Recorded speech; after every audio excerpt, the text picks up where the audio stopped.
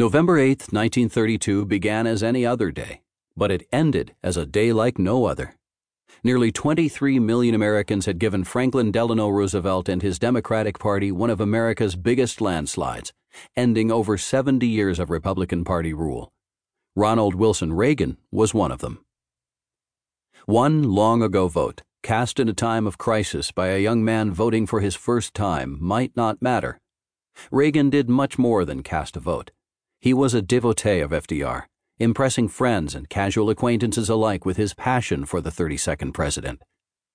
The young Reagan was always talking about politics, to the point where an early girlfriend from Des Moines broke up with him, in part because of his incessant pro-New Deal prattle.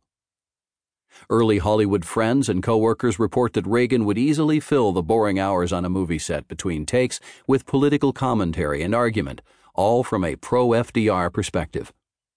The man many label as the 20th century's most conservative president was more than a casual backer of FDR.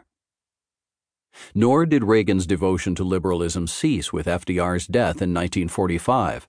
Immediately after World War II, Reagan, whose movie career had gone on hiatus while he spent the war in active service as a member of the Army Reserves, ramped up his political involvement. No longer content simply to talk, he began to act, joining many liberal causes such as the World Federalists, Americans for Democratic Action, and the American Veterans Committee. He was so articulate and active that he was even asked to run for Congress in 1946 as a Democrat. He was also considered by Democratic Party leaders for a congressional bid in 1952. They decided against wooing him because he was considered too liberal. Reagan's active liberalism continued for many years, even after he had encountered and successfully fought the Communist Party's attempt to infiltrate the Hollywood film industry. He campaigned for the Democratic nominee Harry Truman in 1948 against the Republican Tom Dewey and the leftist progressive candidate Henry Wallace.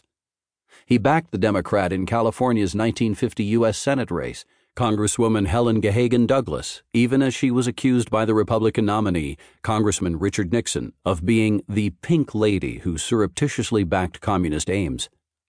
Reagan continued to argue on behalf of New Deal and Democratic policies even into the mid-1950s, when he was a Democrat for Eisenhower and became a paid spokesman for the behemoth corporation General Electric. What Reagan called his hemophiliac liberal phase lasted well over 2 decades and was an increasingly important part of his life during that time. Most observers and Reagan analysts pass over this period of his life when trying to understand how Reagan rose to prominence and power. These men and women assume that the essence of Reagan's philosophy changed in the 1950s as he moved from advocating more government action to pushing for less. They credit his rhetorical power, his pragmatism in governing, his determination, and his luck in explaining how he went from an actor in decline to the most important political figure of the late 20th century. All these views have their merits, and all are to some extent correct. But all are inadequate to explain both how Reagan rose and what Reagan did. They are inadequate because they fail to take Reagan seriously as a thinker. These writers presume they know what Reagan believed after his political evolution and conservative rebirth. They know he was no different from Barry Goldwater and a host of other unsuccessful conservatives who called for a repudiation of FDR's New Deal. In their hearts, they know he was right, far right. This view presumes they understand Reagan better than he understood himself. From the beginning to the end of his conservative career, Reagan always said that he did not leave the Democratic Party. The Democratic Party left him. His political views remained, in his eyes, the same even as he changed his mind about such important things as the value of big business and the virtues of government.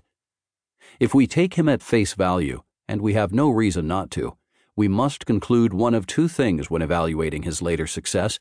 Either all his Republican friends and allies who opposed Roosevelt and his New Deal throughout their lives and lost politically for decades were simply less gifted politicians than he, or Reagan's conservatism was different in some important way that allowed him to succeed where they had failed.